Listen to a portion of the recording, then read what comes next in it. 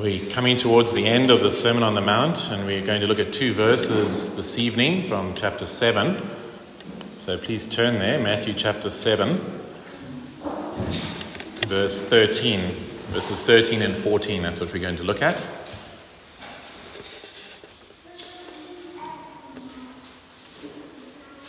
So Jesus says, "Enter by the narrow gate, for the gate is wide and the way is easy that leads to destruction, and those who enter by it are many.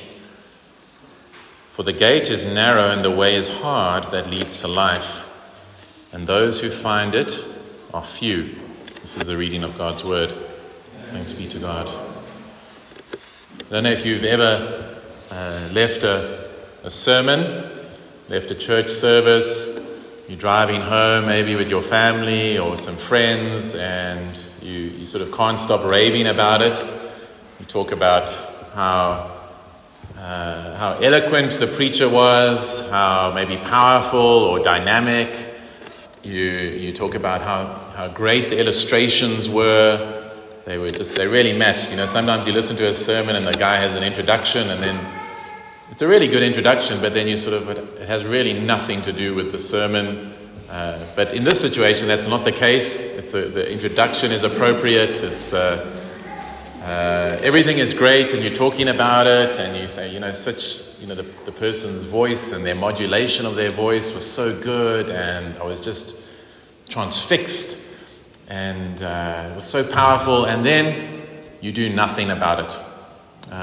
You don't obey it. You don't take the application to heart. Well, Jesus won't allow that. Okay? And Jesus will not allow people to leave the Sermon on the Mount and do nothing about it. As he reaches the end, he calls men and women, he calls his audience, he calls us today to respond, to act. It's not enough to feel convicted. It's not enough to just go away saying, "Sure, Jesus, wow, what a great preacher. No one ever spoke like this." They do say that. No man ever spoke like this. No one ever spoke with such authority. Later on in chapter 7, if we jump ahead, we see these frightening sort of statements of the Lord Jesus, where on Judgment Day, many people will say to him, "Lord, Lord, did we not do this and this in your name?" These people are very passionate about the Lord. They're even involved in ministry, doing all these things. And Jesus says, "I never knew you." They never actually obeyed his fundamental teachings about what it means to be a follower of the Lord Jesus Christ. We are called to obey the Lord. We are called to, really at every sermon, to respond. And that's what every sermon calls us to. It calls us to apply the teachings in our lives. A sermon isn't really a proper sermon if there isn't a point of application or a call to do something, to respond in a certain way. And Jesus is no different. Now, it's not to say that we're saved by our works, so don't get that idea. But you cannot say Jesus is Lord and not obey him. Okay, Jesus said that. You can't say, "No, he's my Lord," but you don't listen to him. That's like saying, "This guy's my boss," but you never actually do anything he says. Okay. You cannot say Jesus is Lord, but you do not obey him. Obedience is proof that you have submitted to him. And so that brings us to our passage. And Jesus gives us these two gates, these two ways, these two pathways. The one that leads to life, and by that he means eternal life. And the other one that leads to destruction, eternal damnation. Notice what he says at the beginning. He says to his audience, he commands them. He says, "Enter by the narrow gate." It is a command. It is an imperative. That's the mood in the Greek.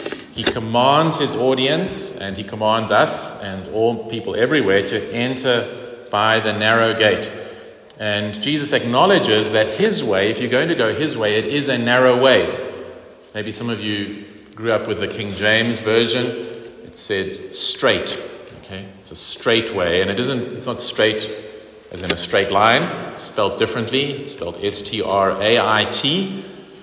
The only sort of other time we use it in sort of popular language is we talk about a straitjacket. Okay, so if someone is maybe a danger to themselves, we put them in a straitjacket.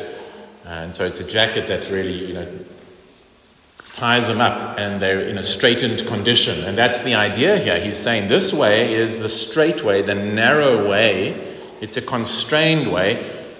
And that's language we don't like. Okay? We don't. If someone says to you, you're narrow-minded, that's an ugly thing to say to someone, isn't it? It's a pejorative. It's not a compliment. Especially we live in a city. We live in Johannesburg. That's the last thing you want to be, sort of seen to be narrow-minded. We all want to be. No, we're sophisticated. We're broad-minded. We're not narrow-minded. In fact, we think the way it's used. I looked it up. Someone is narrow-minded when they are prejudiced or refuse to listen to other ideas. We say that person is intolerant. So Jesus using this language is intentional. He knows that it's not a popular thing to say. It's not a nice thing to say, but it is the truth to say, you and I, if you want to be saved, you have to enter. It's a command, enter by this narrow gate, this straight way. And then he says this. He says, for, which is a causal statement, the reason why. Why must you enter by the narrow gate? Well, because there's another gate. There is another path that you don't want to be on. Notice what he says. He says the other gate is wide. It's broad. Okay? It's not difficult to get through that gate. In fact, some manuscripts don't even have the word gate. So it might be that the original didn't even have it, that there was just one gate, implying you had to get through it. And the other way, we just naturally on that path. It's so broad and open. We're all on it automatically. That's the wide way. It's the broad way. Notice what he also says.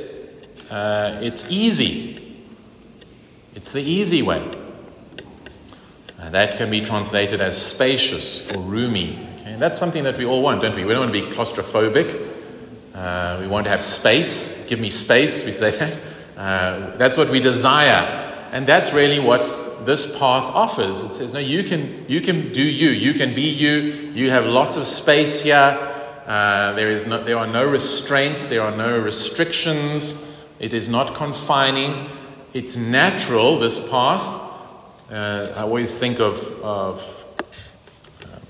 salmon. Salmon, if you watch David Attenborough, you'll know it's quite remarkable. So they're the fish, if you don't know. And they're born in rivers, and then they swim down, hundreds, maybe even thousands of kilometers to the sea. And then the way God has made them, it's remarkable. At a certain time when they're ready to spawn, they go back to where they were born. They know the river. They swim up the rapids. It's remarkable. You can go and YouTube the footage. It cost them their lives. Many of them get killed by bears and predators, and in fact they go back and they spawn and then they die. But it is remarkable. They know exactly. They don't have Google Maps or anything. They go back exactly to where they were born. But it's a fight. They have to swim against the current. They jump huge distances, meters up these waterfalls. That's the idea of the narrow way. The broad way is just going with the current. It's just going with the flow. You don't need to put any effort into it. To go to hell, you don't need to put effort in. By nature, we're already on that path. That is the way. That is our predisposition. That is how we are wired. We are by nature the children of wrath. By nature, we hate God. By nature, we don't want anything to do with Him. We're happy with religion. We like religion because it makes our conscience feel good. But that's the idea here. The broad way is easy. It is spacious. And notice what Jesus says, though. It is the path that leads to destruction. You don't want to be on that path. The end of that path is destruction. And notice what Jesus does here. He just compartmentalizes the whole human race into two pathways. And again, to the modern ear, that sounds so bigoted. How can you do that? How can you just say there are people on their way to hell and there are people who are on their way to eternal life, and only those people who are in Christ are on their way to eternal life. But again, I could say it in a bigoted way, in a self-righteous way. That is true. And many Christians and many people who say they're Christian do that, and in fact they seem to take a type of glee in saying these type of things. They enjoy sort of damning people to hell. They take delight in it, and that's not the way of Christ. Not one of us should ever talk about these things in that way. Jesus certainly does not do that. So that's true. Our attitude could be bigoted, but this statement is not bigoted. If it's true, it is the truth.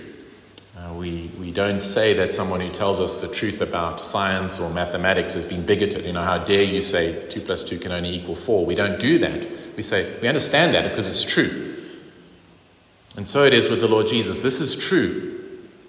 Irrespective of your socioeconomic standing, your culture, your background, anything, your education level, your IQ, your EQ, any of those things, we're all either on the broad way or we're on the narrow way. That's the only two paths. The Bible is very clear and it's very happy to reduce humanity to those two paths, to two families. Either you're in the family of the devil or the family of God. And so the Lord says you don't want to be on that path. Make sure that you strive to enter the narrow way. Get on that narrow gate. You don't want to be on this path. Now the next thing he says is that there are many on this path. You see that there? Those who enter by it are many. The majority. The majority of people on the planet, unfortunately, are on that path. The majority of South Africans are on that path. Probably the majority of people in your workspace, in your company, are on the path, on the broad way.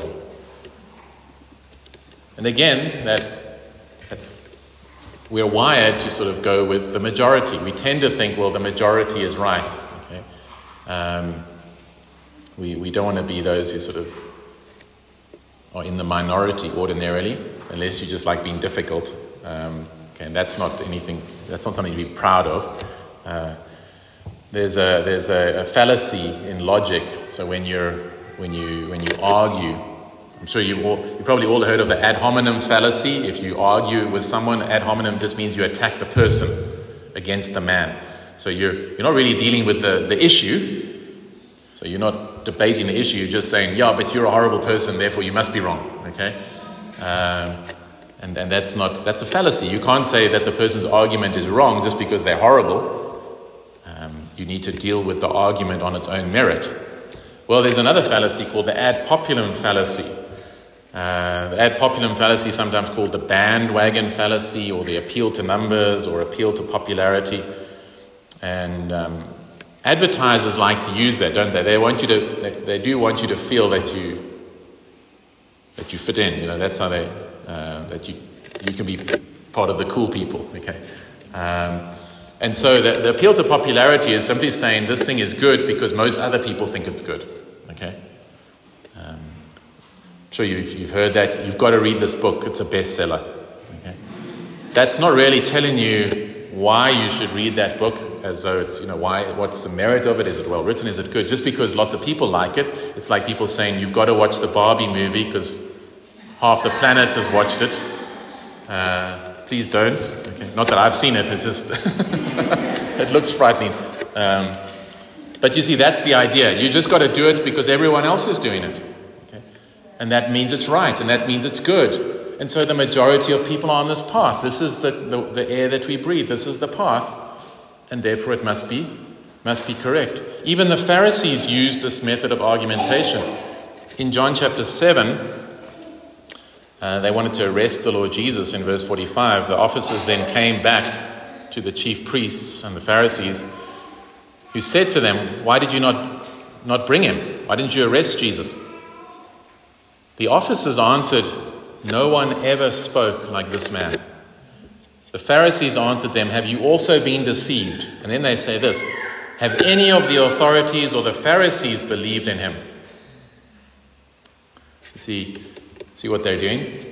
They're saying, well, you see, none of the Pharisees believe in him. So, the majority of us, we don't believe, therefore he can't be the Messiah. He can't be who he claims to be. First of all, they're lying. There were some Pharisees who did believe in Jesus.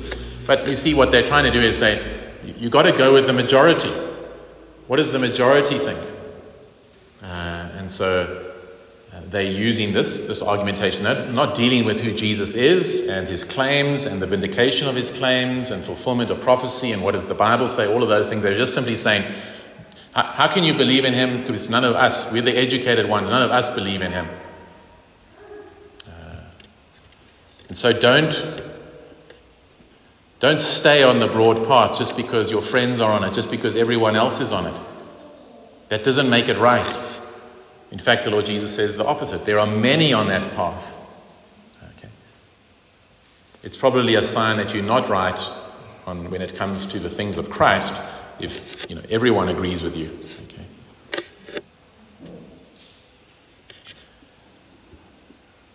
Okay. Verse 14, he puts another causal statement in there. You see that? He says, for, again. So he says to us, enter by the narrow gate. Make sure you get on the narrow gate. Go through the narrow gate. Why? Because you don't want to be on the broad way, because it leads to destruction. It is broad and spacious and easy, and lots of people are on it, but it leads to hell. Now, why does everyone stay on that path? If it leads to destruction, why don't people all quickly get onto the narrow path? Notice why Jesus gives the reason. He says, verse 14, for the gate is narrow. People don't like it. And the way is hard that leads to life. And those who find it are few.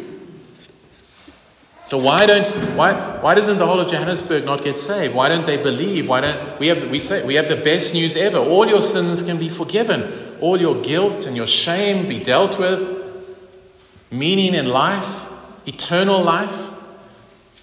I 100% hold to this, and I've never been disproven in my life and in all my studies. Christianity is the only religion and worldview that makes sense of the world. It is holistic. It is able to explain why human beings can do incredible things. We're not animals. We are amazing. We're made in the image of God. That's why we can create beauty and glorious things, architecture and art and music and sporting achievements and justice and law and logic and mathematics and physics, and it's incredible. They try and make us, we're not far removed from monkeys. It's ridiculous. We're infinitely removed from animals. We have sense of all of these things. We are self-aware. We can plan for the future. We can think about justice and concepts. All of these things. We're incredible, fearfully and wonderfully made. And yet we're so wicked and vile and perverted and wretched and brute beasts. Murder and envy and rape and genocide and violence and horrific things, gassing people and burning them in ovens. How is it? Well, the Bible says because we rebel against our Creator. We're sinful. We hate God. We don't want Him. We don't want the narrow way. So Christianity has all the answers. It's the only one that takes sin seriously. It takes all of those things and says they are bad. They're not just, they are bad, and the only way they can be dealt with is if God Himself pays the fine. That's how bad it is. And we know that. We know that innately. We know these things are so terrible. What can take away the sin? And only the gospel has the answer. But why don't people flock to hear it? Why doesn't the whole of Johannesburg believe? Well, because it is a narrow way. It's a hard way. So I want to emphasize that point, because you can hear a lot that come to Jesus, your best life now, all this and heaven. But Jesus says, no, it's a hard way. Maybe Christianity is not working out the way you thought it would. You expected something different. Maybe not perfection, you didn't say that, but you thought it would be better. You thought your life would go a little bit better. You thought you wouldn't suffer so much. But Jesus says this way is hard. Okay? So maybe listening here, I don't know, the Lord knows, but probably you will go through times where you do think, well, is it worth carrying on? Because it is so hard. I'm reading Tim Keller's book called Making Sense of God. He says most people, they don't reject Christianity because they find something wrong or anything like that.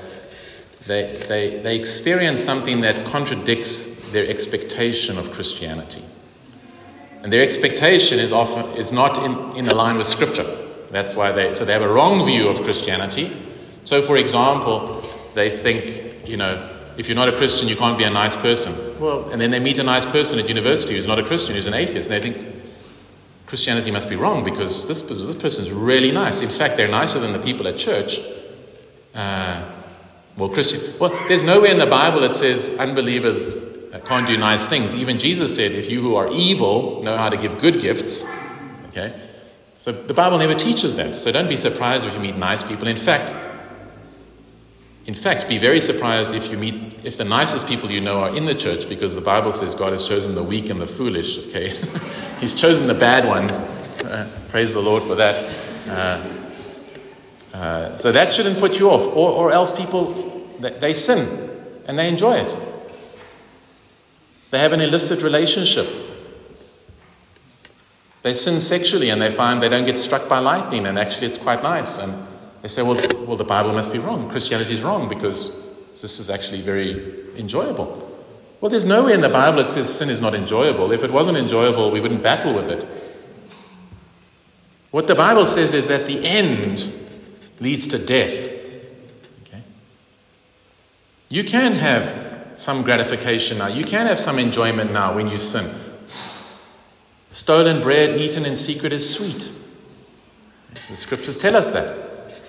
So again, that's not a reason to reject Christianity. Christianity never says, if you sin, life will be terrible for you. Ultimately it will, but sin can be enjoyable. But if you thought the Christian life will be nice and enjoyable and easy, well, it doesn't say that. Jesus right here says it is hard. Okay. So if you're finding it hard, well done. You're on the right path. Don't give up. Right here, Jesus tells you it is hard. It is narrow. It is constrained at times. It is going to be hard. People will forsake you. You will not be immune to sickness and disease and suffering and loss. You may well have added persecution, rejection, all of these things. So if you take nothing else away from it, take this. You can expect the Christian life to be hard. Okay? And if you're finding it super easy, there's probably something wrong. You're not aware of your sin properly, because fighting sin will be hard.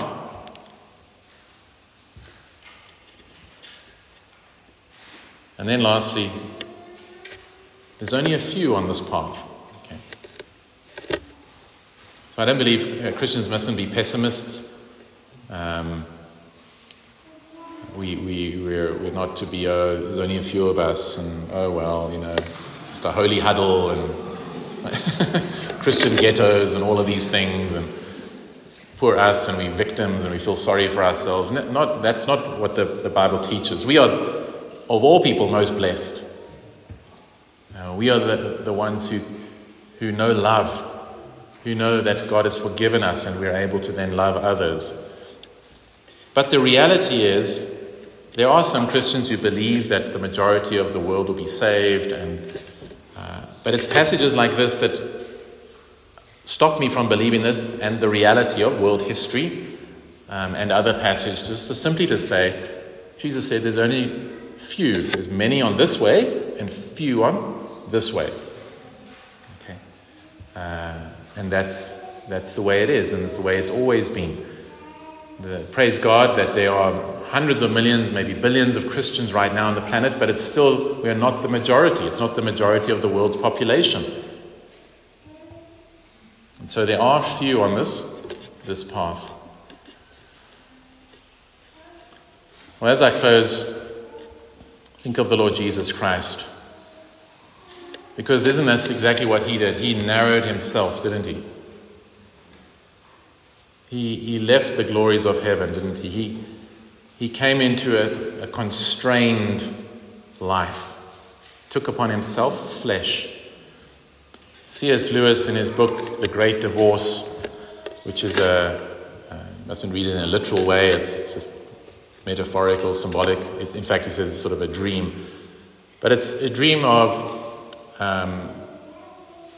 people from hell who visit heaven. And he shows that people in hell have no substance, no weight to them. They've become nothing. They become ephemeral. And that ultimately, at the end, it's quite interesting, hell is just smaller than a pebble. It's full of pettiness. I mean, that's what sin is. It's pettiness and self-absorption. And in the end, hell is just this tiny, tiny little thing that fits into a crack. It has no substance like heaven and the glories of God's creation and what it means to be a full human in the image of God, enjoying his good things and being free to love and obey him. But he says this. This is one of the guys who visits heaven is taken on. He has a guide, MacDonald, who's another author that C.S. Lewis really appreciated. And he says to him, he says, only the greatest of all can make himself small enough to enter hell. For the higher a thing is, the lower it can descend. A man can sympathize with a horse, but a horse cannot sympathize with a rat. See the logic there? Isn't it beautiful? He says only one has descended into hell. And don't worry about your theology. What, did Jesus really go into hell? He tasted hell. He experienced hell. Hell is to be forsaken by all the gracious attributes of God, and that's what he did on the cross. He experienced the wrath of God, and he was forsaken in his humanity. Only the greatest can condescend, can become so narrow, so constrained, enter into such a narrow place. Listen to what Paul says in Philippians. Have this mind among yourselves, which is yours in Christ Jesus, who, though he was in the form of God, did not count equality with God a thing to be grasped. He didn't have to, I want to be equal to God, I want to be God. He was God. What does he do? But made himself nothing, taking the form of a servant. See the constraints? Becoming a servant, being born in the likeness of man, taking upon himself flesh with all the constraints of being human. You know this of the Gospels. You know that he was fully human. You know that he got tired. He got hungry and thirsty. He wept. He never had that before he took upon himself humanity. See what he did? He entered as well. He came and constrained himself. And being found in human form, he humbled himself by becoming obedient to the point of death, even death on a cross. Now, I don't want to leave you just so, well, okay, the Christian life's hard and it's narrow and that's the end of it. No, you see, the idea is it leads to life. It is narrow that leads to space. Okay? And we know this principle. Intuitively, we know this. You know, if you watch the World Cup, nobody playing in the World Cup just pitched up there last week and decided, I think I'll take up rugby. And they got in. Or soccer, or, in the Philharmonic Orchestra, or anyone who has achieved any high-level success in anything, in business. That doesn't happen like that. What happens? You have to be disciplined. There is constraint.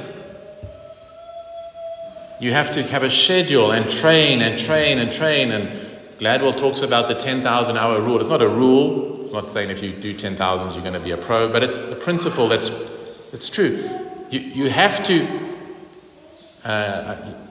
I read these, biographies. I quite enjoy some sports biographies.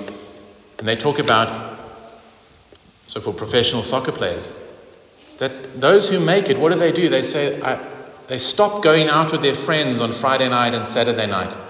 They stop having a beer with their friends. If you're Ronaldo, you don't even drink Coca-Cola, okay? Why? They say, I'm not going to do that. I'm going to constrain my life so that they have the space to be amazing. And you only enjoy something when you're good at it. You only enjoy skateboarding or something when you can do it. Like before, it's terrible. Like you just get hurt. That's the reality. That's what it's saying. The Lord is saying, go this way. It's going to be constraining, but in the end, it opens up. Okay, it's glorious. I thought of, while I was preparing, just the image of those, if you watch those movies or read history of prisoner of war camps. So guys who are caught during wartime, and they put in those prisoner of war camps, and it's barbed wire, and then there's floodlights. It's a prison. And then they make these plans. What do? They dig a tunnel under. But you see, or a prison break or something, they have to be constrained. They have to go through the tunnel or the sewage pipe or something. And then there's freedom. And so it is for the Christian life. It's only for a season. It's only for a period. But it leads to glory and openness. And even for the Lord Jesus, what does he do? He humbles himself. He does all of these things for the joy that was set before him. And when you go and read that joy is us. It's remarkable. You think, sure, there must be something else. It can't be. No, it's saving us so that we can be with him forever and ever. That's why he did it. He constrained himself for the joy that was set before him. So enter by the narrow gate. Come through Christ. What it means is that you can't take anything with you. Okay? You can't take your pride. You can't take your sins. You can't take those things you're saying, I'm going to go this narrow way. But in the end, it leads to life. Amen. Let's pray. Well, Father, we thank you so much for your word. Lord Jesus, we thank you for this sermon, the greatest of all sermons. We thank you that you are so honest with us, Lord. You tell us this way is hard. Lord, I really cry out to you. There are any who are on the verge of giving up. Please encourage them, Lord, that you tell them that it is hard. This is what they should expect. They're not doing something wrong. It is hard. They must strive to enter that narrow way. They must persevere. They mustn't become despondent. Please, Lord, encourage and strengthen and preserve. And Lord, for any who are on the broad way, please draw them to yourself. Give them grace to enter in at the narrow way, to obey your command. Oh Lord, we thank you for the hope that we have. We thank you for even moments, sometimes we do see some of the space. As we've persevered over years, fought sin, we begin to see space and openness and freedom. We praise you for those little foretastes, but we long for that day when we are totally free. Thank you, Lord Jesus, for your suffering, for what you did 2,000 years ago, for humbling yourself so that we might know freedom. In Jesus' name, amen.